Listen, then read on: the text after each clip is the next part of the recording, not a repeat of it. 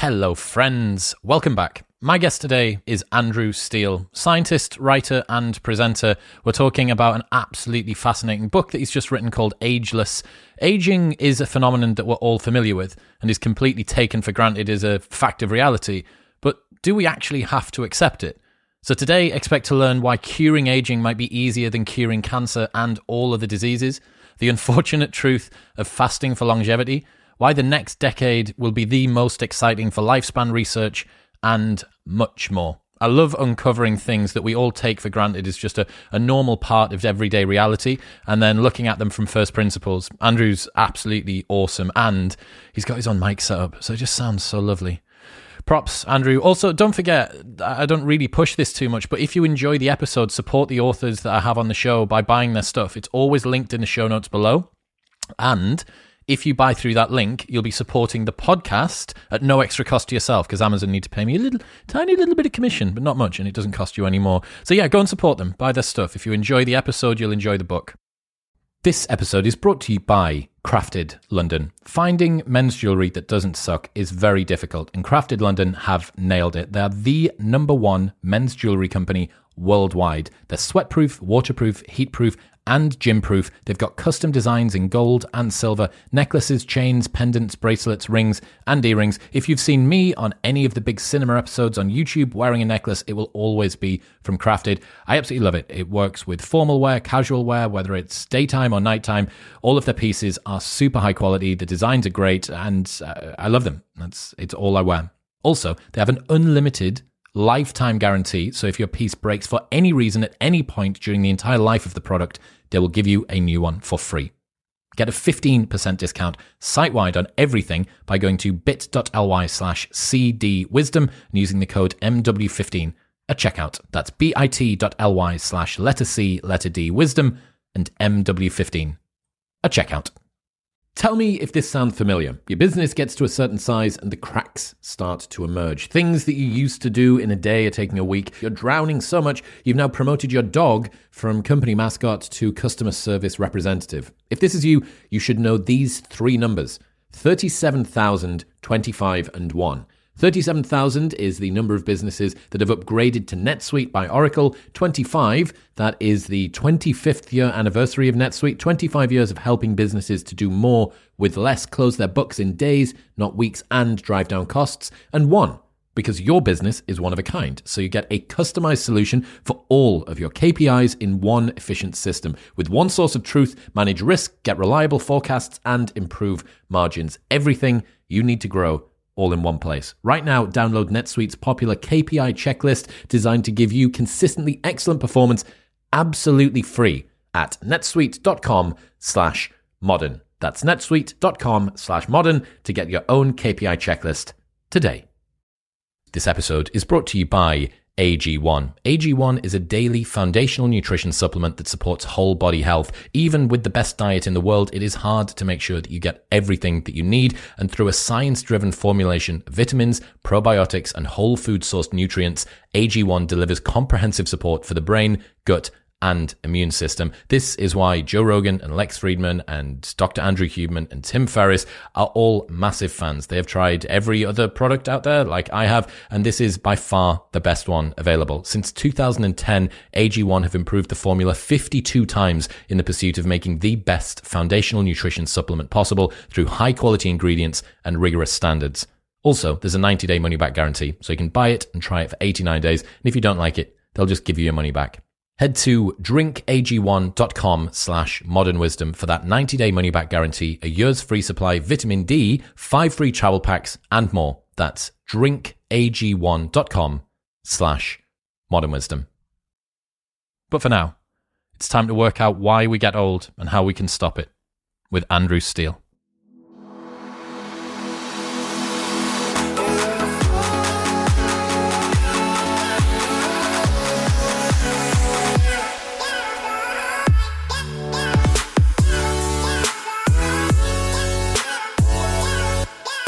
Ladies and gentlemen, welcome back. My guest today is Andrew Steele. Andrew, welcome to the show. Hello. Thanks for having me. Pleasure to have you on. What is aging?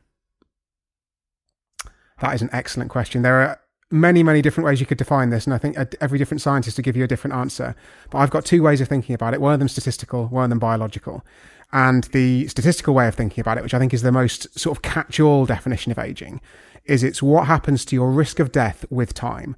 So the longer you've been alive, how much does your risk of death increase? So to take the example of humans, if you're in your 30s, your risk of death is about 1 in 1,000 per year. If you're lucky enough to make it as far as 80, your risk of death goes up to 5% a year. So it's hundreds of times more. And so what that means, actually, if you look at the stats, is, can I start that again? Because I think it's not hundreds of times, is it? The difference between 5 and 1,000 is 200. It's 200 times more. I'm right. Sorry. That's fine. It's correct. It's correct, Andrew. The internet, you're here because you're a scientist, not because you're a mathematician. And what you find actually is that the better people are at maths, in terms of like the proper theoretical hardcore maths, the worse they are at mental maths. And you find yourself second guessing yourself all the time. If you get a proper hardcore number theorist, they can't add 2 and 5. I remember my old housemate did a PhD in pure mathematics, and he once ordered a 4-seater taxi for 5 of us because apparently in pure maths you count from 0. Yeah, it's off by 1 error. Classic in computer programming as well. Unbelievable, man. You spend all this time doing maths, you can't count to 5. I know. Got a PhD, can't even manage it. So where was I? Yeah. So humans, the sort of way to sum up all that stuff that I just failed to add up in my head is that our risk of death doubles every 8 years. So you can say, in some sense, our rate of aging is encapsulated in this number. We're saying that it's called the mortality rate doubling time. So how long does it take your mortality rate to double? And if you look around the animal kingdom, this isn't universal at all. For mice, it's a matter of months. But if you look at something like a giant tortoise, which you'll find on the cover of my book, and the reason is that they're what's called negligibly senescent. They have a risk of death which is constant with time. So effectively their mortality rate doubling time is infinite. And that doesn't mean they're immortal. It doesn't mean they're going to live forever. But what it does mean is it doesn't matter how long ago they were born, their risk of death stays the same. So that's the statistical definition of death. The biological of aging. The biological definition of aging, I'd say, is to look at the individual components of the aging process. And there was a paper published in 2013 called The Hallmarks of Aging, and it lists these 9 different changes in your cells and your molecules. And they tend to increase with age, all of these things. They tend to, if you accelerate these changes, then the animals will have their aging accelerated, so they'll die more quickly. And if you slow these changes down, then the animals get less disease and die more slowly. So that's the sort of criteria by which they define these different hallmarks, which are a sort of more nitty-gritty molecular, what's actually going on definition of aging, as opposed to that high-level statistical one we started with. Yeah. Is there a cultural blind spot around aging? Like hearing the word cure and aging in the same sentence is not very common. Yeah, I think there is. And I've used the word cure slightly to the chagrin of some of the scientists who read the book, actually, because it is a bit of a controversial way of putting it. But the reason I want to put it that way isn't necessarily because I think a cure is just around the corner, but it's because I want to normalize the idea that aging is something that should be cured. I think there's an interesting discussion as to whether it's, should be classified as a disease or not. But nonetheless, whatever it is, whether you think of it as a disease or whether you just think of it as a sort of a disease syndrome, I've heard scientists describe it as, or if you just think of it as a natural process, the fact is, it means that we get much more likely to get diseases, we get much frailer, we lose our mental faculties. None of those things are good things. And I think to try to cure them, to at least aim for that target, is where we should be going with medicine. Are there not things we need to sort out first, like cancer and heart disease? Like surely they're easier to fix and quicker to happen than aging. Yeah, the strange thing is it might actually be easier to sort aging than to sort all of those diseases individually. So the reason that our risk of death doubles every 8 years as it does, you've got to die of something, right? You don't just like drop dead in the street with no underlying cause. And the things that you die of are actually exactly the diseases you just listed: cancer, heart disease, stroke, dementia, all of these terrible diseases, which are primarily suffered from by old people. A few people in their 30s do get diagnosed with cancer, but by and large, it's people in their 60s and their 70s and their 80s. And the risk of all of these diseases rises in exactly the same sort of terrifying exponential way with time. And that's because it's all the same biological processes. They drive wrinkles, they drive grey hair, so the sort of superficial changes. They drive the loss of muscle mass that makes it harder to do stuff around the house, the frailty. But they also drive the cancer, the heart disease, the dementia, etc.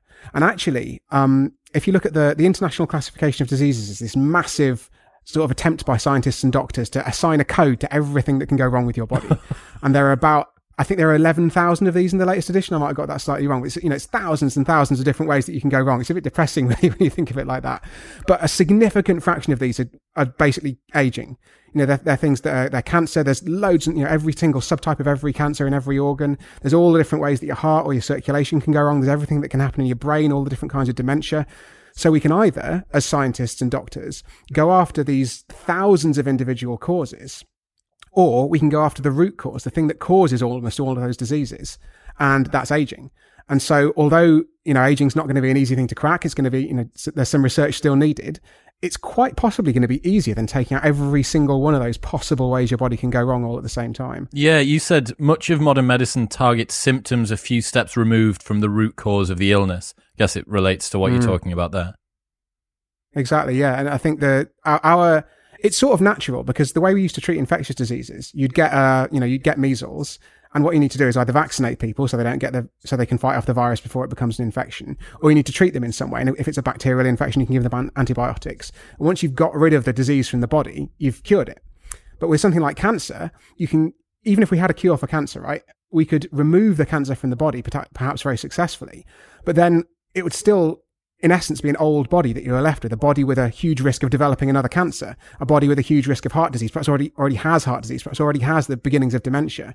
And so by treating the diseases as these sort of atoms, these individual entities that are separate from the processes going on in the rest of the body, it's just an approach that's doomed to failure ultimately. Yeah, I think. I was interested to look at the average life expectancy work that you'd done, and I think it was 35 years old, about sort of 30,000 years ago, classic hunter-gatherer.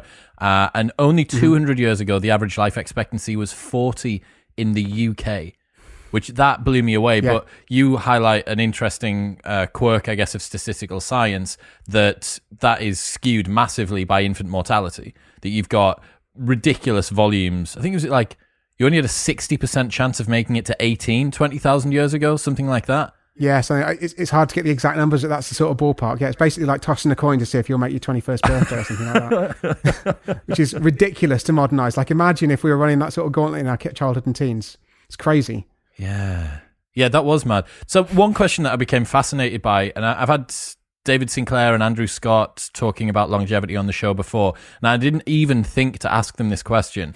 Is there a purpose to dying? I thought that we were supposed to be adaptive fitness maximizers, right? And surely this certain end to life is a bit of an error. Like, why is evolution not made us immortal? Yeah, it's an interesting question. And so there are two aspects to this. Firstly, is there an adaptive advantage to dying? And secondly, is there an adaptive advantage to aging? Which is sort of, they sound like they're the same question, but they're not. So to answer the first one about death, there could be an argument that the reason that creatures die is because evolution, it can only happen between generations, right? You and I, we've got our DNA that was, half from our mum, half from our dad, and that DNA is what we're stuck with for life, more or less. We can't, adapt to be better, faster, stronger. We can train, we can eat well, we can do whatever we like to try and improve our fitness, but ultimately we're stuck with the genes that we've got. So if you want to evolve, you've got to have kids, and those kids will differ from you in a few different ways, different from the partner you had the children with. And it's through these tiny differences, maybe that'll give your kid a slight evolutionary advantage over the kids of the people next door.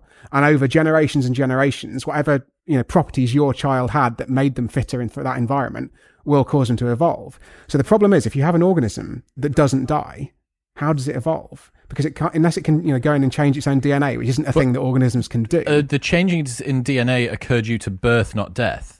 Dying doesn't seem to be a part of reproduction. No, it's not. But imagine that we're, cheetahs out on the savannah, and we're really well adapted for our particular evolutionary niche. We're really good at running fast, and then we're also immortal cheetahs. So this is a I love it already. A thought experiment, shall we say?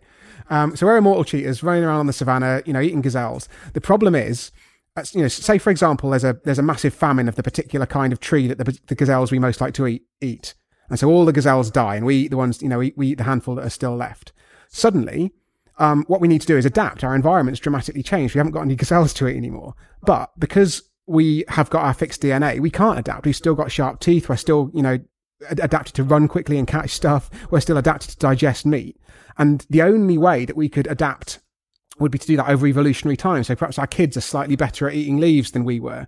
And so they can slowly move away and perhaps get an omnivorous diet so they can eat meat and leaves. Then eventually they might become completely vegetarian. This is a slightly ridiculous thought experiment. But the point being, once you're in existence, if you just don't die, you can't adapt to your changing environment. And so it's actually a point of contention how important a fact this is. But it's definitely possible that a literally immortal species just couldn't evolve. And so as soon as the world would change around it and it would be doomed that way. Yeah. I've been fascinated. I went to Dubai earlier this year and I went to the marina and saw a huge an alligator that they'd taken from God knows where. And I was reading about how alligators and sharks basically looked out with their adaptive properties and they've essentially unchanged for millions and millions and millions of years. They just landed perfectly on their evolutionary niche, as you called it. And I guess that would be the only way that you'd be able to survive. That the roll of the dice would be like 26s in a row. And you're like, yes, I got the teeth I needed and the hide I needed and the legs I needed and everything. And also this environment better not change. Yeah, exactly. And as soon as, we could imagine something like climate change could certainly push certain sharks out of existence just because they've been adapted for this environment for millions and millions of years. But if we come along and change it too quickly or an external factor comes along and changes it, they might not be adapted anymore. And so, yeah, that could be the end of those living fossils. What's the other half of why we die then in terms of evolution? So in terms of evolution, aging is an accident. And so you're absolutely right to sort of couch it in terms of evolution is designed to maximize fitness. And that isn't always quite in the way that you expect. In that it doesn't always mean that you're going to be bigger, faster, stronger. Because obviously, otherwise animals would slowly evolve to become huge monsters, and they clearly don't do that, right? They optimize themselves for their current environment. And so that might mean occasionally it makes a change that doesn't seem like it's making the animal fitter. Like, for example, again, if we're back to our cheetahs, not immortal anymore, but we're back to our cheetahs on the savannah, there is probably a point at which there's no point running any faster. Because what that means is that you're going to spend energy building bigger muscles and stronger bones in order to be able to run more quickly.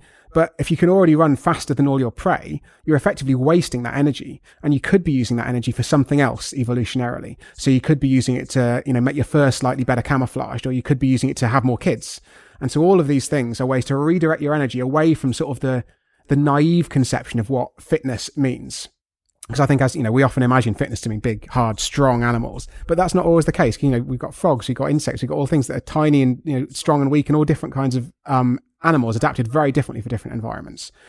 So aging is exactly the same sort of thing. In that it's an evolutionary compromise. Because if you build an animal that's effectively immortal, so it doesn't has a risk of death that doesn't change with time, for example, it's got to put energy into being immortal. It's got to put energy into maintaining its body. It's got to put energy into making sure that no cancers start off, and it's got to have an immune system that's constantly patrolling, looking out for those cancers.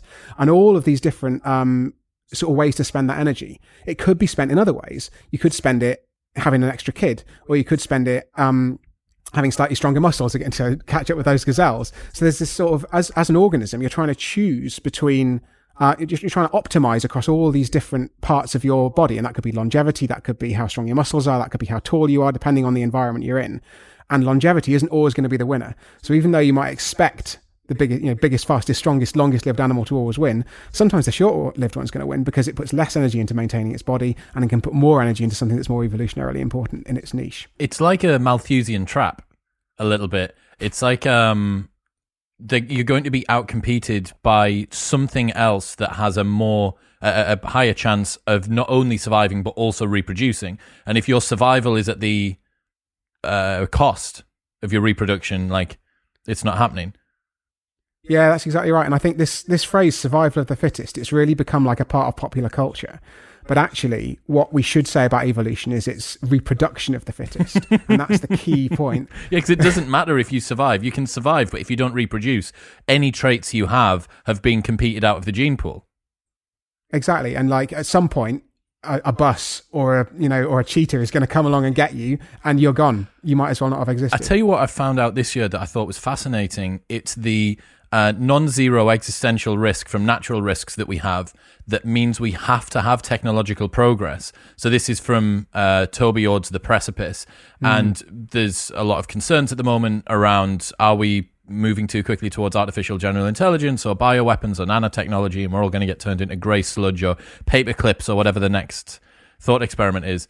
But what he did say is there is a non-zero chance that we're going to be killed. Eventually, if you stuck around for long enough, we're going to be hit by an asteroid, or a supervolcano is going to go off, or the sun's going to swallow us, or something. So we need technological progress. And it's kind of the same as we're seeing in evolution, right? That's just like a macro aggregated version. You need to have this cost payoff between the two. Yeah, definitely. And I think that's exactly right, because there are some problems that we can't evolve our way out of. Like if we hadn't developed computers and spacecraft and all these different things, like what on earth are we going to do in 1 billion years when the sun starts getting a bit bigger and hotter and the earth just gets toasted and all the oceans boil? Like there's no level of natural living evolution that's going to get us out of that situation. So fingers crossed that we can sort it out ourselves. So why do we age? Fundamentally, that's exactly why. It's this evolutionary trade-off. And what that means is that our bodies in a variety of ways have decided not to put as much energy into maintaining our physique as they could as we get older.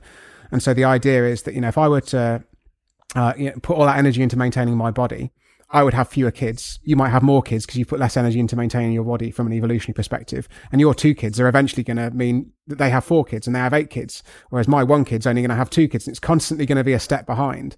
And that means that in an environment where, eventually I'm going to get hit by a bus, or I'm going to get eaten by a saber-toothed cat, or, just going to die of an infection in prehistory, then your weight of numbers is going to outweigh my slight extra lifespan advantage. And ultimately, evolution makes this trade-off, and unfortunately, it's come down with us aging. What's the process of us aging? What is happening inside? Why does it do what it does? It's a variety of different things. It is basically a load of things falling out of balance, a load of things getting broken, and it's quite a complicated thing, right? So I think there have been a lot of theories of aging that have tried to ascribe it to a single cause. But I think what the hallmarks show us, and I talk about the hallmarks in my book in a slightly modified form. They've got 9, I've got 10. I combined a couple and added an extra couple, but it's basically the same kind of thing, because obviously the process is very similar.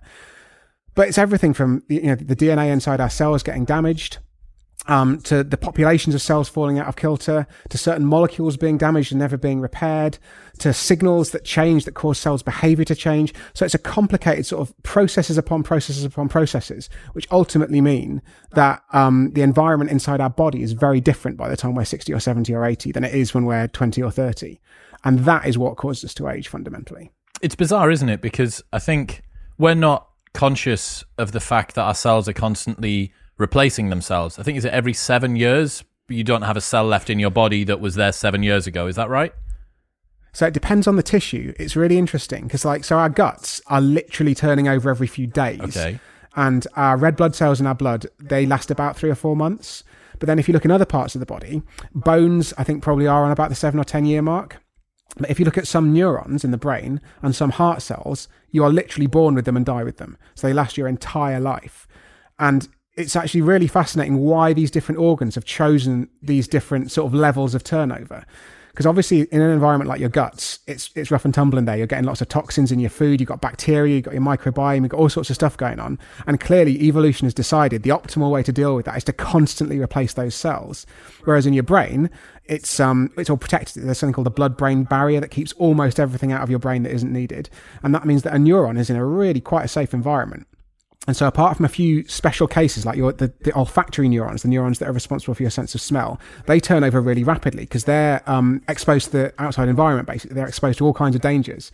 Whereas a neuron that's like deep somewhere inside your skull is so well protected that evolution, for whatever reason, has decided it's better to leave that neuron completely intact and never change it for your whole life. That's fascinating. I thought I've seen something probably on Instagram that was like every 7 years or so, all of your cells turn over. But now everybody that's listening has it in the tank to say, actually, there's some neurons are in the blood-brain barrier, and I think you'll find they're exactly the same. So did your research uncover any animals that live for ridiculous periods of time? Obviously, we know our life expectancy at the moment. What about other animals? I think the craziest in terms of actual lifespan tend to be a little bit further from humans. So the longest lived vertebrate, which means animals with a backbone, is actually a kind of shark called the Greenland shark. And it's hard to be exactly sure of their age because it's not as though we've like tagged a shark 400 years ago and then like watched it until it died. But they think from various sort of chemical analysis that the oldest Greenland shark ever found was about 400 years old. So that's crazy. But then as you move a bit further away from us in the sort of tree of evolution, and a tree was an appropriate choice of word actually, because we think the longest lived single organism on the planet is a tree called a bristlecone pine.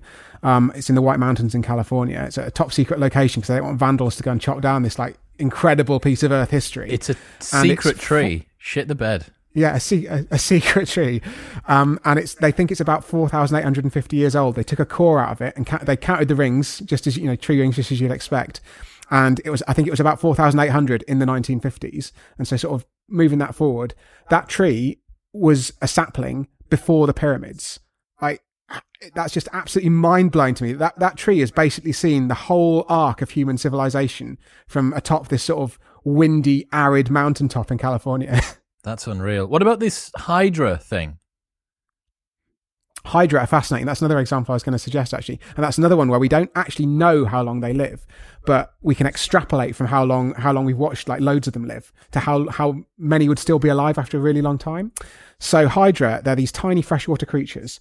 They're incredibly simple. So they basically got a mouth at one end and a bum at the other and not a great deal else going on. And the thing that really captured scientists' attention about them initially was that you can chop any bit off a Hydra and it will turn into a new Hydra. So you can chop it in half, you'll get 2 Hydra. You can chop it into 4, you'll get 4 Hydra. And so it has this incredible, if you think salamanders are good at regenerating, it's got nothing on a Hydra. You can't chop a salamander's leg off. They'll get a new leg, but the leg won't grow into a new salamander. So they've got this incredible power of regeneration. And as scientists started watching them more in the lab, they realized they're actually living a surprisingly long time as well. And it's been extrapolated. Again, we obviously haven't done the actual full-length experiment, that 10% of Hydra would still be living after 1,000 years if the death rates we've observed so far are accurate, which is just bonkers. Because we sort of imagine the bigger and more complicated and more human-like an organism is, the longer it's going to live, like in general, as a rule of thumb. But these are literally like microscopic organisms, and they can live 1,000 years. Is this like tardigrades as well? They're pretty hardcore, aren't they? They are pretty hardcore. I actually don't know if we've got any good longevity data on tardigrades. I've not seen it. They're certainly hardcore in the sense that they can like survive ridiculous environmental hazards, like insane levels of radiation, vacuum, horrible chemicals, and they just basically, I think they just dehydrate themselves and turn themselves into this like super hardcore remnant tardigrade. That as soon as you just add water, you get the tardigrade back again. Yeah, it is like those sea monkeys that you used to get as a kid. Yeah. You said that the effect of fasting is one of the most universal in all of biology. What's that mean? So we've observed the first proof that we had that aging could be changed in animals was some experiments that were sort of kicking off a bit around the early 20th century, but the first proper formal experiment on this was done in the 1930s by a guy called Clive Mackay. He was looking at rat development, and he was really fascinated by if you feed rats different amounts of food, but you make sure they get the right amount of nutrients, but you feed them different numbers of calories. What does that do? Primarily actually to their development, because back in those days, people weren't living quite so long. I think there was more of a focus on the beginning of life, optimal nutrition when you're growing up sort of stuff.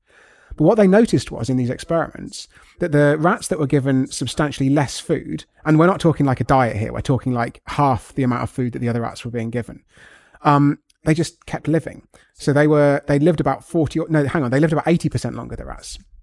And they not only did they live longer, they lived longer in good health.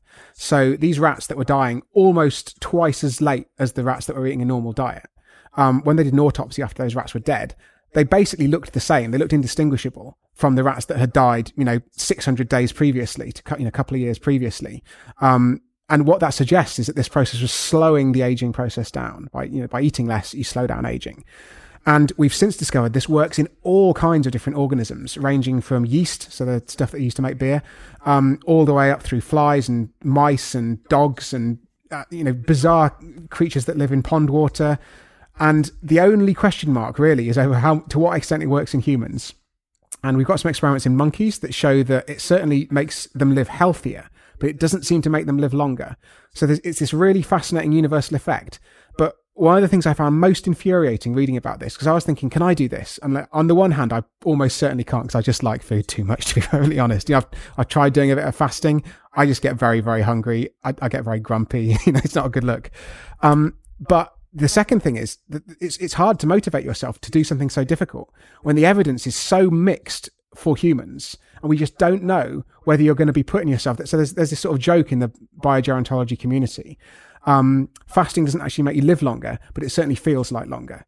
And so you don't want to get yourself in a position where you're putting yourself through absolute hell, feeling hungry literally all the time. And then, you get to the age of 80, drop dead exactly on cue. And the scientists announce, we've done the study now. we've heard that the dietary restriction works in every other organism apart from us. Where's your money on this, if you had to put a bet on? I think it's probably going to turn out that it improves health but doesn't do that much on lifespan. I'm not going to say it wouldn't give you a year or two, but it's not going to, because I think the best evidence for this, quite aside from any like complicated studies, because there have been attempts to do this proper medical research type randomized trials where you give some people, reduce some people's diets and leave other people eating normally and see what the difference is. But quite apart from these sort of, proper high octane studies, the fact is, you look around the world, there are people in different religions, people in different cultures. We've got such a variety of diets globally. And the fact is, there's nobody living to 150. So what that probably suggests is that there's nothing we can really do to our diets or our lifestyles within reason that's going to have a dramatic effect on our lifespan. It would be, for the longevity, r/longevity on Reddit, if it's true that fasting doesn't do anything, there are a lot of people. They've spent half the amount of money on food that they would have done, but they've that bonus, potentially been twice as hungry. So it is a big trade-off. Just going back to that rat study, there was calorie restriction and fasting are two different things. You can eat half the amount of food just as frequently, or you can eat less food or a similar amount of food less frequently or more frequently. What are the effects that was seen from that? So this is so knotty, and I think there's a real problem actually with the animal experiments. So mice is the one that they've done a bit more experimentation in now. They're the more common lab animal, and there've been scientists trying to distinguish the effects between dietary restriction, so eating less all the time, and intermittent fasting. And that this can come in a huge load of forms. Like, do you eat every other day? Do you do the 5-2 diet and eat 5 days a week and take 2 non-consecutive days off? Do you go for a week without food every few months? Like, there's just a huge spectrum. There's even this 16-8 time restricted feeding idea where you only eat during an 8-hour window during the day. So there's just this huge range of different things to test. And I think there's a worry in the science community that actually the mouse experiments haven't tested any of these things very reliably. The reason being, mice are nocturnal and PhD students are not nocturnal. So the way that the PhD students tend to feed the mice is they'll go in at the end of their, at the end of the workday, give them their ration, so half their food if they're on dietary restriction, or their whatever they want if they're eating what they like, and then they'll come back the next morning and the food will be gone. And if you actually watch the mice that are doing that, the mice that are on dietary restriction, they're starving. So they run in, they eat all their food in one go, and then they don't eat for 23 hours. So effectively, they're doing sort of this weird combination of dietary restriction and intermittent fasting. And it astonished me. I was chatting to a scientist about this, and they were saying, so this is obviously, we've recognized this problem. And just now, like literally in the last few years, they've started doing some experiments. I don't think any have yet been published, with automated feeders like you get for your dog or your cat if you're away from home. And it's head slapping. Like, how have they only thought? It's not as though this is 2010 technology. We've had automated pet feeders for decades, haven't we? And yet for the first time, there's been enough interest in sort of distinguishing the differences between DR and IF to actually do the experiment properly and find out. We only put wheels on luggage about 30 years ago. So if that's a stat to remind us just how shit we are at innovation sometimes, then that's all we need. So how can we treat aging? We've said it's a big problem. We've said that downstream risks from it are essentially endless. It is how would you say? It is the axis of so much suffering in life, right? Like if you live for long enough, all of the people that you care about, all of the people who care about you are going to die, and it's going to be incredibly traumatic. So obviously holding that off or stopping it entirely would be a universal good. How can we treat it? Where do we start? I think the way to start is to look at the hallmarks of aging and to look at ways to slow and reverse those. And my favourite example, because it's the one that's furthest forward and it's quite an intuitive one, is looking at senescent cells, which you might have heard of before. So these cells, they were first discovered in the 60s, and they were discovered by a guy called Leonard Hayflick, and he was doing, these are very sort of cells in a dish experiments. They're very far removed from actual, organisms and humans. He was just growing these cells in a dish. And what he noticed was they'd divide and divide and divide, what cells do. And then after about 50 divisions, they'd just stop. And not only did they stop dividing, they looked weird under the microscope. They started out as these quite sort of ordered looking things. But if you look at a senescent cell, even, a non-expert can see it's this sort of weird, blurgy, splayed out, it looks radically different from a non-senescent cell. And as a result, because these cells seem to be old in the sense they divided a lot of times, and because they looked weird, and because they stopped dividing, they were christened senescent. And senescent is just a scientific term for aging, basically. So it was aged cells. And these were of interest, and people wondered, that set the train of thought in motion. Could it be that the aging of our bodies is driven by the aging of the cells inside them? Could it be that cells inside us have divided too many times when we get to the age of 60 or 70 or 80? And that's one of the drivers of the aging process. And so this was sort of observed for the next few decades. But I think the real excitement about this started in 2011, when for the first time, some scientists got, at the Mayo Clinic in the US, got some mice that had been genetically modified. And they'd been genetically modified such that they had an extra gene. And what that gene did was it meant that if they were given a drug, which is otherwise pretty, it's innocuous. It's something that if you and me took, nothing would happen because we haven't got this special gene. But if you do have this special gene in your cells, then the gene basically goes, am I in a senescent cell? If I am, I'm going to kill it. So it's sort of a suicide switch, but just for senescent cells. And so the mice took this drug, activated the gene, and the senescent cells in their bodies committed suicide.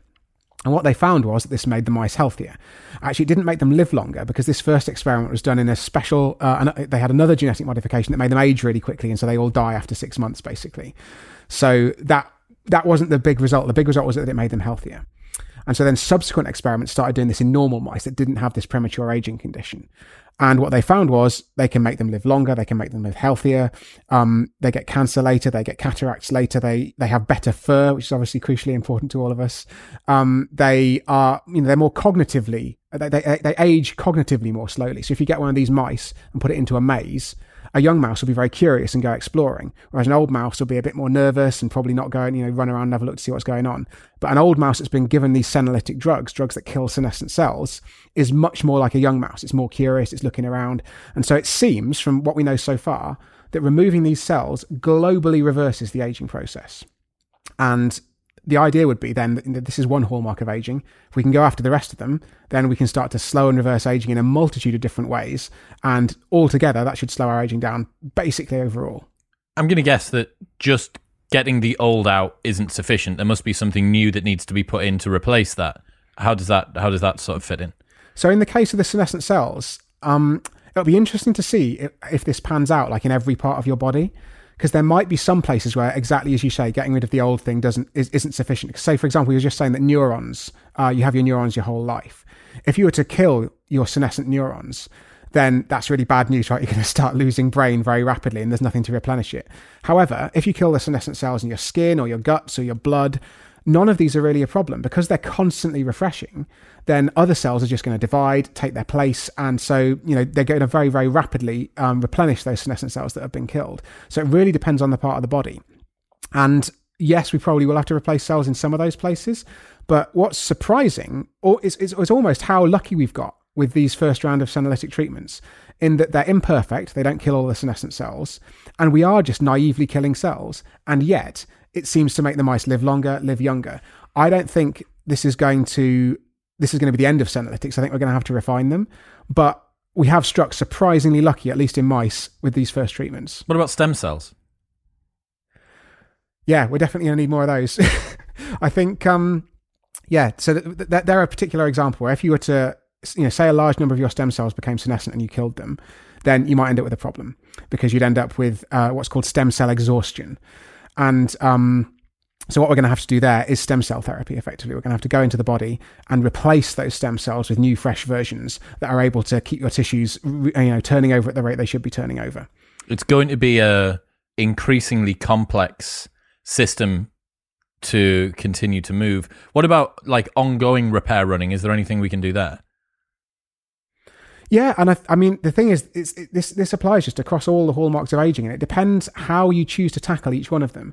So with the senescent cells, I think probably that getting rid of them is the most promising approach. But it might be that repairing them is another option. And there are various ways that you can go about repairing them as well.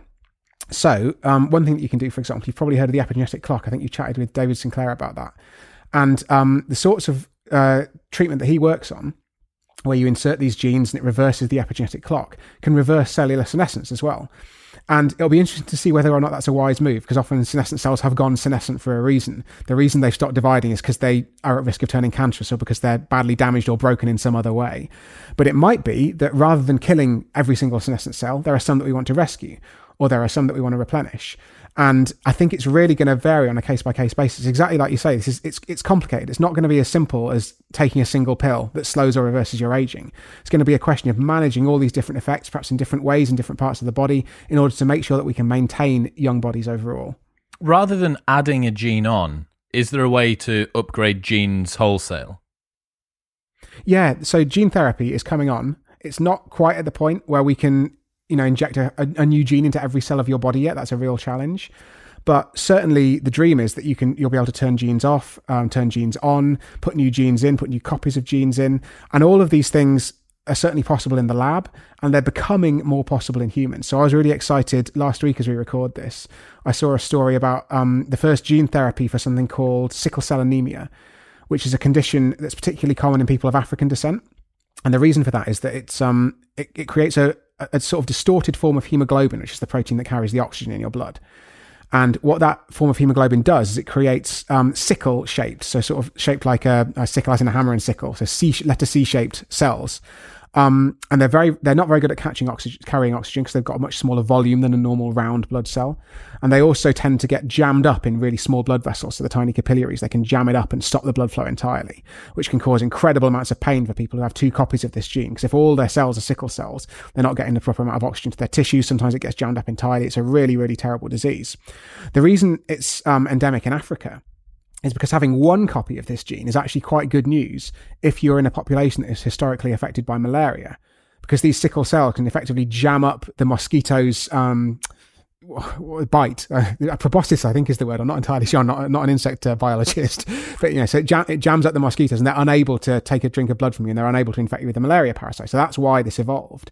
But now, in the modern world, it's becoming less and less important. And in fact, as I say, if you have two of these genes, it's very bad for you. Anyway, long story short, the scientists have come up with a way of extracting the stem cells from your bone marrow, which is the place that your blood cells are regenerated. They then reactivate a gene for something called fetal hemoglobin. So we have a different kind of hemoglobin that works when we're inside our mother's wombs. And they reactivate that gene, which is normally deactivated in adults, and then reinsert those blood cells. And not only that, like in the intervening time, they get rid of all the other blood cells, all the other blood stem cells with chemotherapy. So at the moment, it's not a hugely pleasant procedure.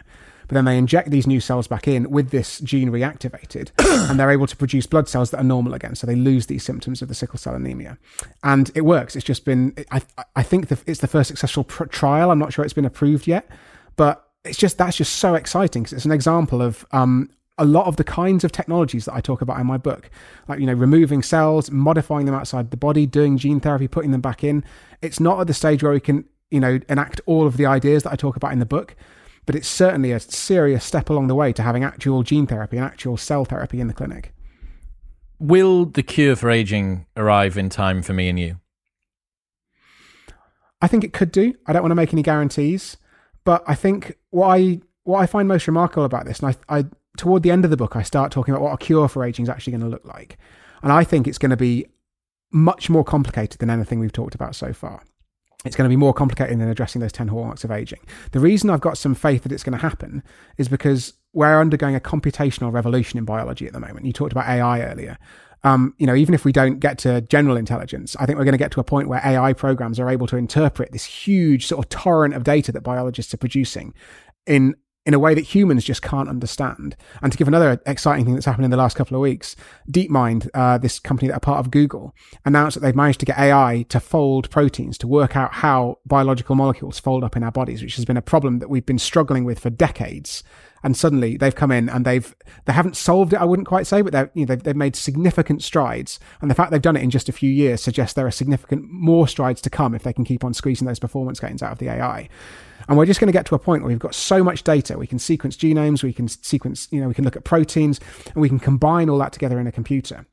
And as I was writing this, I was thinking, wow, this just sounds like total sci-fi. We're going to need a huge model, a computer model that understands the whole of the workings of the human body, all of our DNA, all of our proteins. We've got, like 40 trillion cells in our body all working together. You're gonna have to model every single one of those.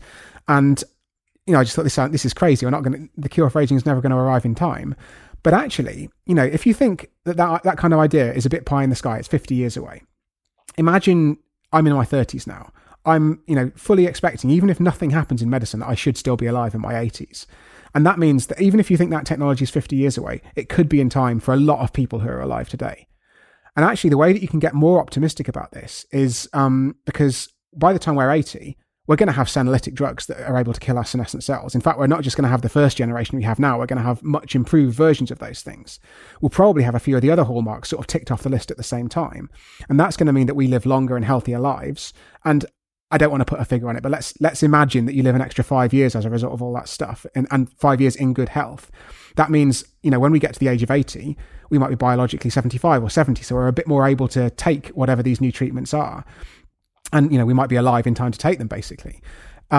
So I don't think, I don't want to guarantee at all. We just got no idea. It could be that this stuff's completely impossible. And although it seems like we've got an idea now, we might get 10 years down the line and think, oh, Jesus, we completely underestimated hallmark number 4. We're screwed. But even if you think that some of these developments are 50 years away, they could be in time to matter for a hell of a lot of people who are alive today. It's like biology or longevity's got a hard problem. And that, how would you say, the great filter hypothesis about why the Fermi paradox exists, why there's no aliens out there. There could be that, and we may have got past it, or we may be able to get to it, or it may not exist. It'll be a fascinating area of research, presumably as well. It's a really weird time to be alive, because we're at a point in history where we're not 1,000 years away from curing aging, I don't think. If I wanted to be really conservative, I think in the year 2000, people's risk of death is not going to depend on how long ago they were born. Year 3000. So in the year 3000, like that, definitely. There's, and I'm saying that to be like so thoroughly uncontroversial. But the question is it going to be 50 years? Is it going to be 100 years? Is it going to be 200 years? I think that's an open question. And because, say we reach the age of 200 through whatever breakthroughs happen, it just seems remarkably unlikely to me that we won't have made such huge strides in biology and computation that we can effectively expect to live longer still. So I'm not saying we will make it to 200, but if we do, the possibility of us living much, much longer is just wide open, I think. Presumably for everyone who's listening to this, the longer that we all live, the better our chance at being alive longer if a cure's found. Exactly. And even if we don't get as far as a cure, like every year you live in good health, additionally, there are going to be new breakthroughs in medicine. It might not even be breakthroughs in aging. It might be a new cancer treatment or a new heart disease treatment. And I think because a lot of people, like, there's a real risk of starting to talk about immortality and that kind of thing. And certainly a lot of journalists, a lot of podcast hosts are very keen to talk about like really, really long lifespans and stuff that's sort of on the edge of our ability to predict at this point in time, quite frankly. However, if you look back in history, this is really uncontroversial, because people who were born in the 1930s, a lot of those people survived because vaccinations were starting to come online. If they got an infectious disease when they were 20, would have been just the first few inklings of antibiotics. And that meant that when they were 70 in the year 2000, there were a load of heart treatments that were completely unimaginable in the 1930s. Like talking of, we didn't put wheels on suitcases until the 70s. We didn't invent chest compressions until the 1950s or 1960s. And they certainly weren't in widespread use until the late 60s. I was stunned when I found that out researching the book, because you just think it's the most obvious thing in the world. If your heart, which beats, stops beating, why don't you physically beat it for it effectively? And yet it took us thousands of years as a species to come to that realization. And so if you were and what that means, I've got quite sidetracked, but what that means is that if you were alive in the year 2000 because of medical developments that happened in the 1930s, 40s and 50s, you were then able to benefit from a whole load of new medical technology that simply didn't exist at the time of your birth. And I think, whether or not we're going to live to 1,000 or 10,000 or 102, the fact is, every year you stay alive longer is another opportunity for some medical breakthrough to happen that could benefit you. Let's say I want to live as long as I can. What do? I want the full Monty. I think at the moment, a lot of it is just follow the basic health advice. Make sure you don't get too fat. Make sure you get a bit of exercise. Because what you find when you drill down, don't smoke. You drill down into what all these different bits of health advice mean. And this is something that actually really fascinated me. There's a chapter in the book about health advice. And what's really fascinating to me is that it's all of the things that are best for your health, all of the things that you've been told that you should do by your doctor or your dentist or whatever, effectively slow down the aging process. So smoking, effectively, obviously it hits your lungs the worst. It puts you at massively increased risk of lung cancer. It puts you at massively increased risk of other lung diseases as well. But it also accelerates the aging process globally. It increases this process called inflammation, which we know drives the aging process. It makes non-lung cancers more likely as well. It increases your risk of heart disease.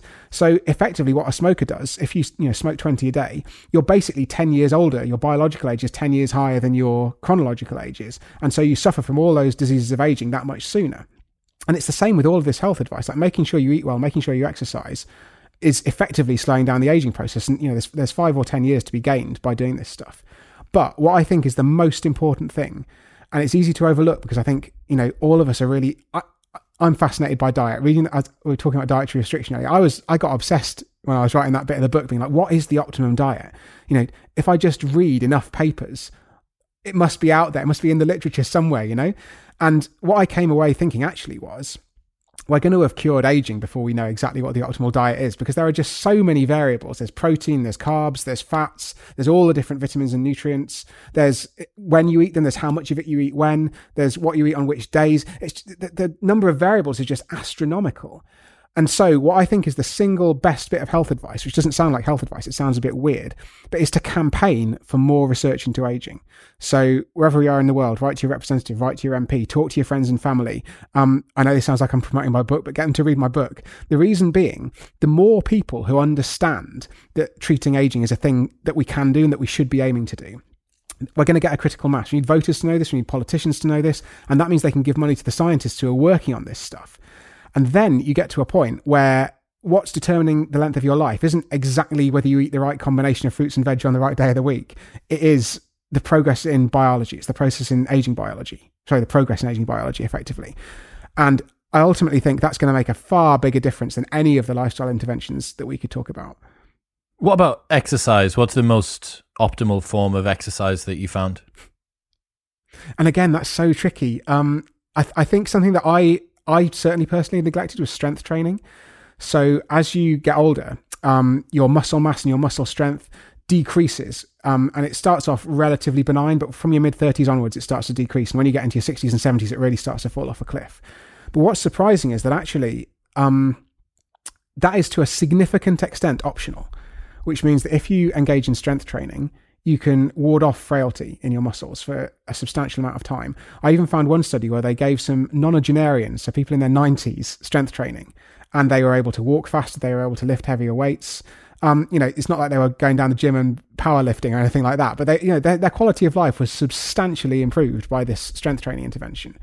And so it's never too late to start. And also, just make sure that you look after your muscles, because they are one of the things that's going to really impact on your quality of life. Going back to the diet thing, and especially the intermittent fasting point that we came up with earlier, do you think there's a bit of a Pascal's wager going on here?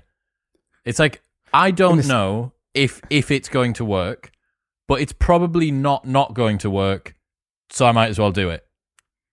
Yeah, and that's the really frustrating thing about it, isn't it? It's like infuriating, because I would go with that if it was easy to stick to.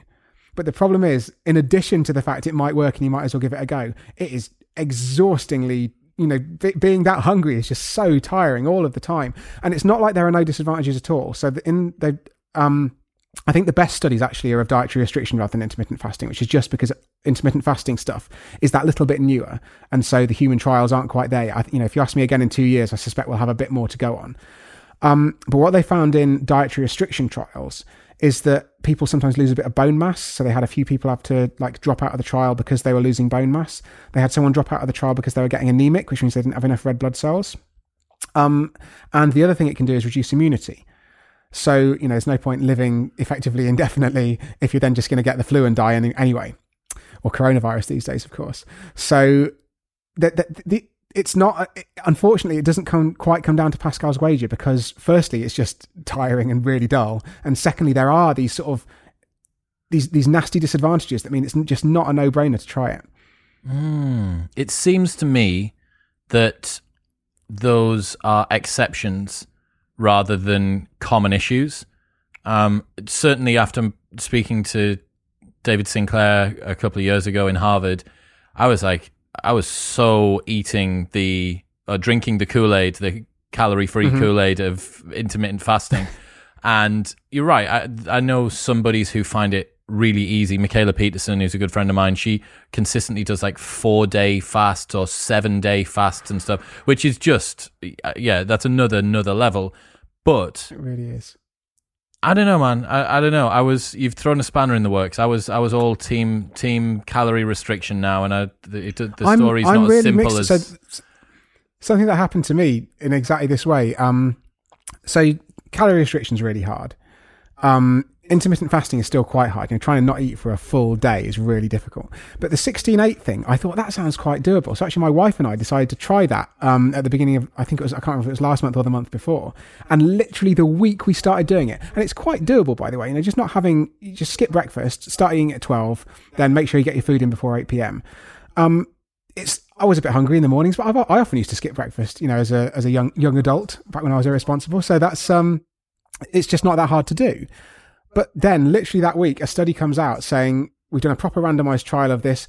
Admittedly, it's not necessarily applicable to everybody because they looked at only white people. They looked at people who are slightly overweight to see if it would reduce their weight. And what they found was basically it didn't do anything. The people who are in the control group and the people who are in the experimental group doing the 16-8, they both had about the same trajectory of their weight. Their inflammatory markers in their blood were about the same. Their cholesterol was all about the same. And that's not nails in the coffin, but the scientists who did the experiments, he said, I was taken in by 16-8 fasting. I was completely convinced by it. But now we've done this experiment, I'm stopping today. You are pissing on everyone's party today, Andrew. It's really annoying. It's not like, and I don't want to. I mean, it's really frustrating. I feel like I don't know what we can do about it because I don't think we're going to have the evidence that tells us one way or the other. And that means I think there are some really compelling arguments made by people who are like DR advocates. So for example, this study in rhesus monkeys, there were 2 studies done. One of them was done at a University of Wisconsin, and one of them was done at the National Institutes for Aging. And one of them found that the monkeys lived longer, and one of them found that they didn't. They both found the monkeys lived healthier, by the way. So let's park that. We can still potentially look forward to healthier lives, but let's talk about longevity now. There's enough differences between those studies to have DR advocates and skeptics arguing until the end of time. What's DR? Because dietary restriction. Sorry, the reason I'm pedantically calling it dietary restriction rather than calorie restriction is that recent work has suggested it might be proteins or amino acids, which is the important thing to restrict. So it just shows you this is so complicated, right? It sounds like alluringly simple when you hear rats ate half as much, they lived almost twice as long, boom. But actually, what is it about their diet that changed in what exact way that conferred those particular benefits? And that's how you end up in this mess. And this monkey experiment or these pair of monkey experiments is a really great example of that because, so the NIA monkeys, they were fed a relatively, uncontrolled is unfair, but they were fed a natural diet of fish and grain and various bits and bobs, which by its nature is uncontrolled because obviously you can't create a fish that has a particular combination of nutrients inside it every single time. And the monkeys in the University of Wisconsin version were eating these sort of sciencey purified pellets. So they had, fat and protein and sugar in exactly predetermined amounts. And the University of Wisconsin monkeys, the ones who are on the control group, who are allowed to eat what they like, were literally allowed to gorge on as many of these fatty, sugary pellets as they wanted. And you can sort of see where I'm going here. These monkeys were on the fast food, McDonald's, soft drinks diet. They had fatty, sugary pellets, all you can eat, stuffing them in. And that meant that the dietary restriction group, who were on a restricted number of these pellets, was healthier and lived longer. However, in the NIA study, where they were given this slightly more diverse but slightly less scientifically precise diet, what it turned out was the dietary restricted monkeys were healthier for longer, but they didn't live any longer. And so the simplest explanation of this, perhaps, is simplest and perhaps simplistic explanation, I should say, is that there's a sort of sliding scale. So if you're eating hamburgers and fries and soft drinks all the time, like the Wisconsin monkeys gorging on these little pellets, then you can benefit from restricting your diet a bit. If you're already eating not too much of an unhealthy diet or a reasonable amount of a basically healthy diet, there's not much benefit to going further. That is one interpretation. However, if you're a dietary restriction proponent, for whom I've got a lot of time, then you go, okay, well, actually, there are other problems with the NIA study too. One of them is their monkeys were from a much more diverse background and they are a much wider range of ages. So they started some of these monkeys on their dietary restriction when they were in late adulthood. And they also had monkeys from all different parts of the world. And this, if there is an effect, this could potentially obscure it, because they found that dietary restriction works differently in different strains of mouse, for example. And so you can imagine that an Indian macaque and an African macaque might have a slightly different response to it. And so all of this just muddies the waters, and it means you can make quite a convincing argument that actually, if we were to go back and do these experiments properly, we would find an effect. But what it makes me think is that there might be an effect. I don't want to completely rain on everyone's parade. But if there is an effect, it's clearly not a doubling of lifespan like we see in rats. Because these are two groups of scientists who did these experiments. They were trying in good faith to replicate these ideas. They had slightly different approaches, granted, and there are various things you can quibble about. But if this doubled lifespan, we'd know about it, right? One of them might be a bit less than the other one, but we'd see the results in the experiments. But given that the results are a bit equivocal, maybe at the absolute most optimistic end, you might get 5 or 10 more years. But if you're already eating a basically healthy diet, I think it's hard to expect that you're going to dramatically alter your lifespan through DR. What's unique about us? Every animal, the most comprehensive, reliable effect in biology is calorie restriction or dietary restriction to extend lifespan. And then at some point in our couple of recent histories worth of evolutionary change, someone just put a bit of computer code bug Turn in. that off. Now we're wrecked. What's different? Yeah, it's rubbish, isn't it? The way to sort of reassure yourself a little bit is part of the reason is probably that we're incredibly long-lived for our size. We're pushing the limits of that already. Exactly. And there was even a theory that I think has now been debunked, but that maybe humans have already turned on a lot of the mechanisms that underlie DR in order to reach our extended lifespans that we have. They've actually gone back and had a look at that, and it isn't true. It's the right sort of way of thinking about it. Because... So firstly, I think these results are much more variable than is sometimes suggested. And I noticed this when I was doing some research for the book, because so I'll tell you the simple story, then I'll tell you why it doesn't quite work. The simple story is that the reason that animals have this response to reduced food intake is, imagine you're a mouse. You've got a maximum lifespan of a couple of years. You might only have a lifespan of 1 year because you've got predators and you've got disease and that sort of stuff. So you've got a very, very short lifespan. Imagine there's a famine. So there's a season where for some reason there's not enough food. There are two things you can do in that season.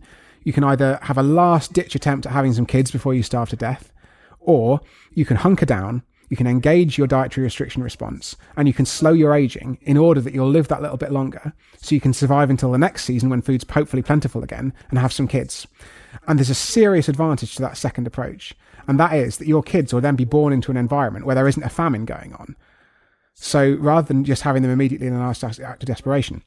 So the theory goes, and it's not entirely supported, and there are DR proponents who will fight back against this, but the idea is that if you're a short-lived animal, it's really important to have a very flexible lifespan with respect to how much food you're eating. Because if you're going through a famine, you need to survive much longer, a significant fraction of your lifespan in order to get to a point where you can have kids and it be useful. However, if you're a human, and even in prehistory, as you rightly said, because of a lot of infant mortality, our life expectancy was 35. But actually, if you made it out of childhood, or you made it past 15, then you could expect to probably live into your 40s or 50s. And that means if you have a famine for 1 year, it's not ideal, but it's not a significant fraction of your reproductive lifespan. And so you'd expect that as organisms get longer lived, they might get less of a response to dietary restriction as well. And what you also find when you look at the data, which makes it more confusing, is that this sort of tight correlation between lifespan and size, and the tight correlation between lifespan and dietary restriction response doesn't really hold very clearly. So dogs, for example, which we've also tried dietary restriction in, it has a surprisingly small effect, and I don't think anyone really knows why. And actually, there are lots of animals that have a really big response and a really small response, and it's not quite as neat as it seems at first glance. Even though it is incredibly universal, the size of the response can vary very significantly. I love that theory. It makes complete sense, and I'm a big advocate for evolutionary biology and evolutionary psychology, so I'm seduced by that. It's plausible, but everything today's come with a caveat. There's not a single thing that's been definitive except for a couple of studies, and even the studies, well, this could have been different and that could have been different. Yeah. So, it's strange that something that's, like I say, the prime vector of so much suffering, and a ubiquity across all of our lives is also something that we're incredibly ignorant and all of the waters are still very muddy about. Oh, that's something actually. What about supplements and drugs? NMN, NAD, resveratrol, metformin, baby aspirin, the David Sinclair stack. I think we haven't got enough evidence to go for those. I personally don't take any of them. I think that the evidence could get there in the next few years, but we need to see human trials. There have been a few experiments in mice that David's done that have shown some effect. I don't think they've shown longevity on any of those things. It's like regrowing optic nerves and mad shit like that, isn't it? But crucially, that was with gene therapy rather than with a drug. Oh, I'm much more excited by the epigenetic reprogramming stuff than I am by things like NMN. Because I feel like the epigenetic reprogramming seems to be going in and fixing something about our biology. And it's not to say that NMN has no effect. It's something that declines with age, and it is clearly, something that it's potentially going to improve health and lifespan. But I just don't think we have the evidence yet. That's not, again, to say it doesn't work. This is me being extremely pedantic scientist. But we just need to wait until we see human trials in order to be absolutely sure. My feeling with all of these things is that if you're a young person today, especially, you can afford to hold off, because we're going to know the answer to a lot of these questions in the next 5 or 10 years. And your aging at the moment is relatively under control, right? You're young, everything's basically fine health-wise. The fascinating question to me is like, what would I do if I was 65 or 70? And then I'd really be scratching my head. Take everything. Take it does turn, everything. Don't eat. Everything and anything. Take all the drugs. It does turn into much more of a Pascal's wager at that point, because I think the one that I'm most excited is the wrong word, but like the thing that we're going to know about in the nearest term that might be beneficial is metformin, which is this diabetes drug that looks as though it might slow down aging. And there's a massive trial that's going to start in the US shortly. I think it's been delayed because of COVID, but it's going to be looking at whether if you give healthy 60-somethings this metformin drug, will it slow down the rate at which they get cancer and heart disease and various other things? Because there's been some suggestive evidence that it's normally, as I said, given to diabetics. And there's been some suggestive evidence that shows that these diabetics who are taking the drug can actually live longer than non-diabetics. And the thing about non-diabetics is they tend to be less overweight, they tend to be a bit fitter, they tend to be healthier, they tend to have less other diseases. And yet, even still, the diabetics on metformin in a couple of studies have marginally outlived them, which suggests that maybe if you gave the metformin to a healthy person, they'd live even longer still. But that's, again, something we're just going to know the answer to in 5 years' time. This trial should be done by then. And so if you're a young person, there's not really any incentive to start knocking back the metformin. But if I was 65, I mean, there definitely are people out there on the internet who go to their doctor and ask for them to prescribe them metformin, even though they're not diabetic. And I wouldn't want to advocate that, but I can certainly see why it's a temptation at that point. One of the things that fascinated me, especially after my episode with David Sinclair, is how passionate the longevity community is on the internet. There's very few episodes that I've ever put out that have evoked such a visceral emotional response.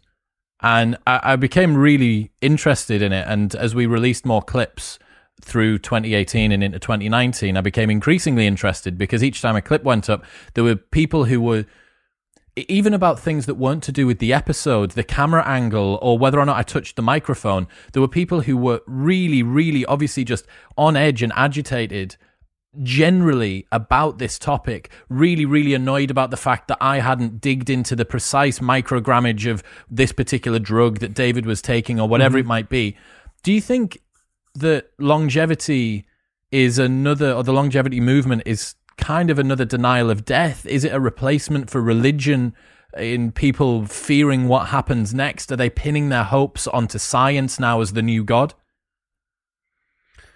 It's a good question. I think there's obviously a huge spectrum from, I mean, as you can see, as you said earlier, like I caveat everything. I'm 100% like extremely cautious scientist, or at least I try as hard as I can to be.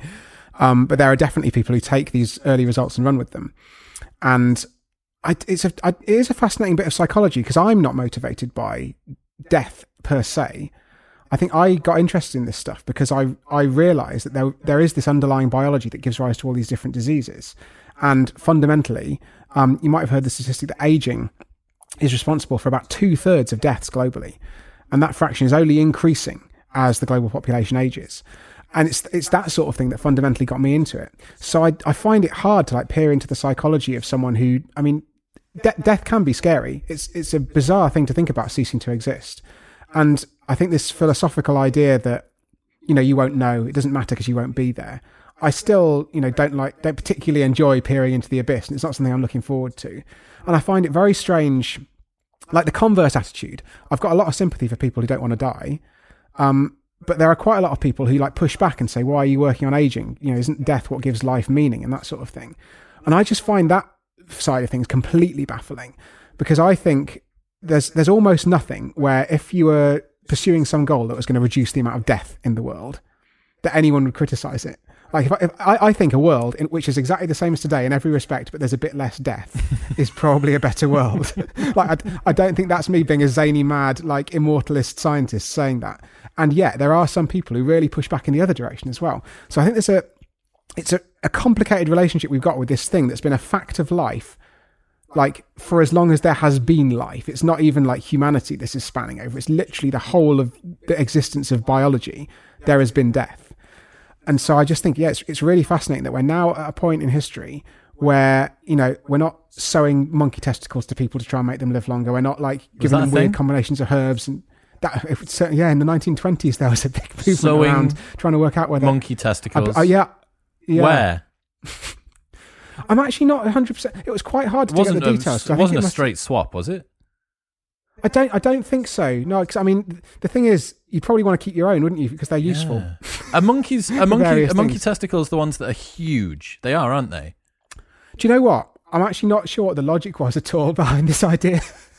Anyone who knows anything about monkey testicles, please leave it in the comments below. Yeah, please write in. I'd love to get lots of correspondence. Have you considered philosophically what would happen to the way that we view our lives and the meaning that's associated with them if we were to make a significant leap in terms of lifespan? If we're talking, we go from an average of 80 to 160 or to 200, what do you think that would sort of mean for us? Do you know what? I don't think it would make much difference. And that sounds like a strange answer, but I think, and this sort of goes back to the death gives life meaning idea. When you go for a job interview, or when you ask someone out on a date, or when you do basically anything in your life, it's very rare for you to be doing that because you know that you're going to die in 50 years' time. I don't think that acts as a motivator.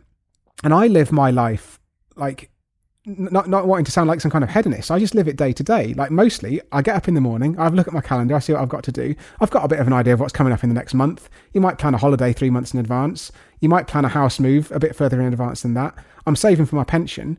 But ultimately, I'm not giving my day-to-day life at the age of 60 a very great deal of thought. And so I think if I was going to live to 160 or 560, I think I'd probably continue living day to day and week to week. It would change some things about the way that we function in society. But I think ultimately I'd still, go on holiday, try and have new experiences. I can't think it would make that massive an amount of difference to how we live. One thing, I don't think people plan for the long term that much now. That's a very, very correct observation. And I suppose that's adaptive as well. If you don't know how long you've got left to live, it's pointless having this unbelievable long-term planning module slotted into the back of your brain. Yeah. One thing that I'd considered was how we might fear accidents much more. Because the cost of an accident, I'm 32. Let's say I get hit by a bus tomorrow. If I'm unlucky with my normal lifespan, I've got about 50%, sort of 40 to 50% of the way there. Yeah, not bad. Yeah, it's all right. I've got a bit. But if your lifespan is 200 or 500 years, the prospect of an accident, I wonder whether downstream from that, culturally, societally, we would be so much more protective over exposing ourselves to pathogens and viruses, over doing scary things, because the weight of how much you have to lose is so much greater. Yeah, definitely. And I'm that makes me quite optimistic, actually. That is one way in which I think things would change for the positive socially. Because another example is war. The reason that we consider war an acceptable thing to the extent that we do is because, like you say, if you were to go into war, even as a 20-year-old, you haven't lost 200-300 years of future life.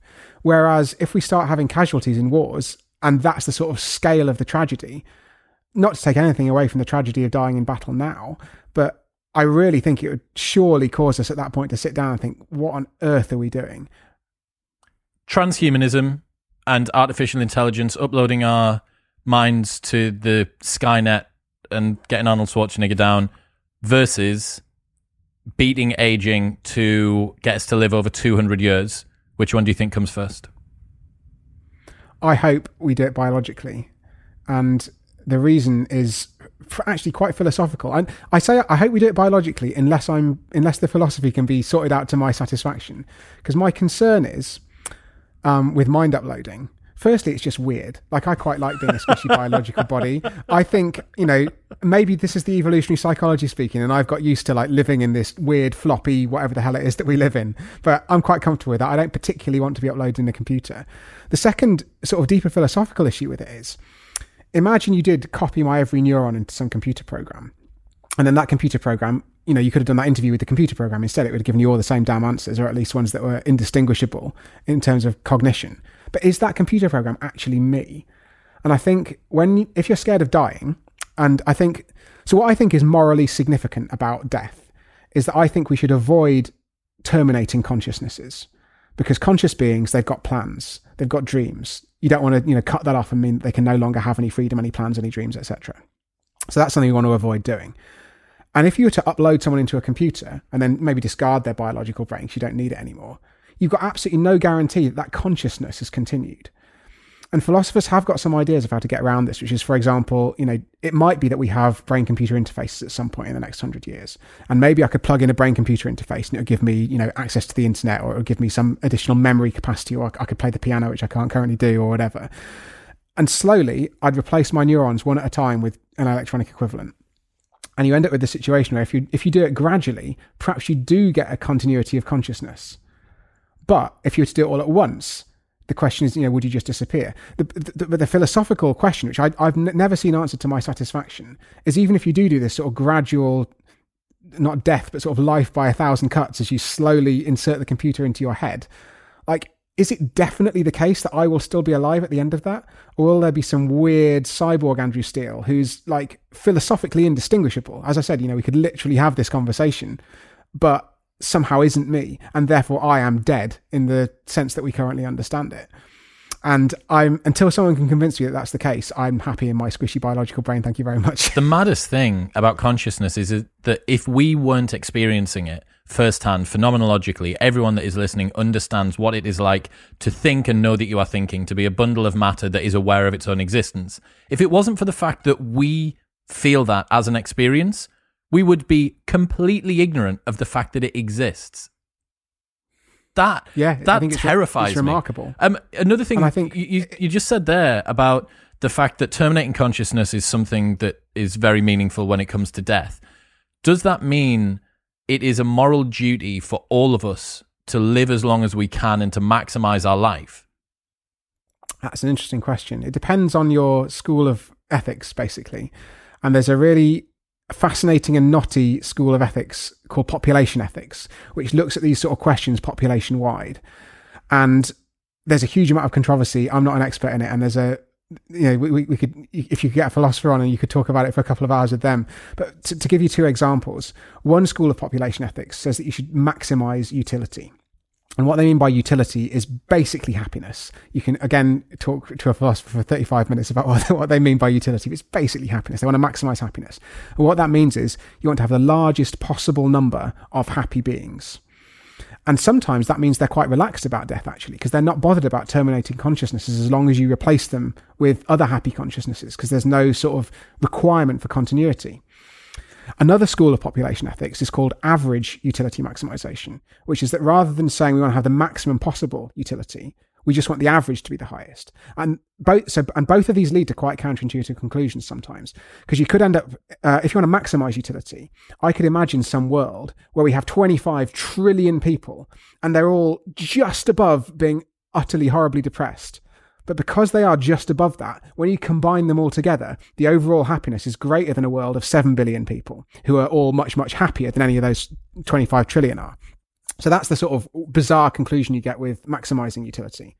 If you want to average utility instead, you can get another bizarre conclusion, which is that imagine that I'm, euphorically happy all the time. That's my disposition. Then if we murdered everyone else on planet Earth and I was the only one who was left, because I'm euphorically happy, brought the average up. We've just exactly the average is like as high as it can possibly be. So clearly, both of these things lead to like these incredibly unpalatable moral conclusions, right? So, and basically the jury's out. The philosophers are still arguing about it, and they may be arguing for some time because that's what philosophers do. But I think it's really, really difficult to work out like what our moral duty is in this regard. And so that's actually one of the reasons that I really care about aging. Because like I said earlier, I think we can all agree that less death would probably be a good thing. And I think we can all agree even more than that. Even if you're chill about death, which some people are because they won't exist or they think they won't exist, then we all know that suffering is bad. And aging is the single largest cause of suffering in the world. So you don't need to, break out the population ethics philosophers in order to get behind the idea that that's something that's worth doing something about. Yeah, that's the second order effect of somebody passing away is the people around them, the people that care, their dependents. All of those people are left traumatized and upset. Yeah. And that is what led me to ask about, is it our moral duty to live as healthy and long of a life as possible? Yeah, no, I think that's right. And I think that's something that it's almost a bit selfish to be like, oh, I'm not worried about dying because I won't be around. You're like, yeah, but everyone you love and care about will be around and they probably won't be that, best pleased. You're totally right, man. So, Andrew, today has been really, really fun. Ageless, the new science of getting older without getting old. Oh, do you know what? You've got a pre-release copy. I do. Oh, let's have a look at let's have a look. This is what it actually looks like. With a tortoise on it. You see that? Yeah. It's got a tortoise on it, yeah. Very so that's cool. our negligibly senescent tortoise. Oh, hang on, I'm pointing on the wrong side. That's my negligibly senescent tortoise. Yeah, there you go. Very cool. And there's actually a quote from Andrew Scott on the front of the book as What's it say? It says, read it and prepare to think differently about your future. It's such a incestuous little community, this longevity thing, isn't it? Between Andrew Scott and you and David Sinclair. I can't get away from you. People want to check out your stuff. Where should they go? The book will be linked in the show notes below. Of course, go and get it on Amazon. If you buy it through that link, you will be supporting this show at no extra cost to yourself. What else do you want to plug? You can find me on Twitter. I'm at Stato, Statto. And I've also got a YouTube channel, which is youtube.com/Dr. Andrew Steele, all one word. So yeah, check it all out. Amazing. Thank you, mate. Thank you very much. Have a good one. And we're out. Easy as that.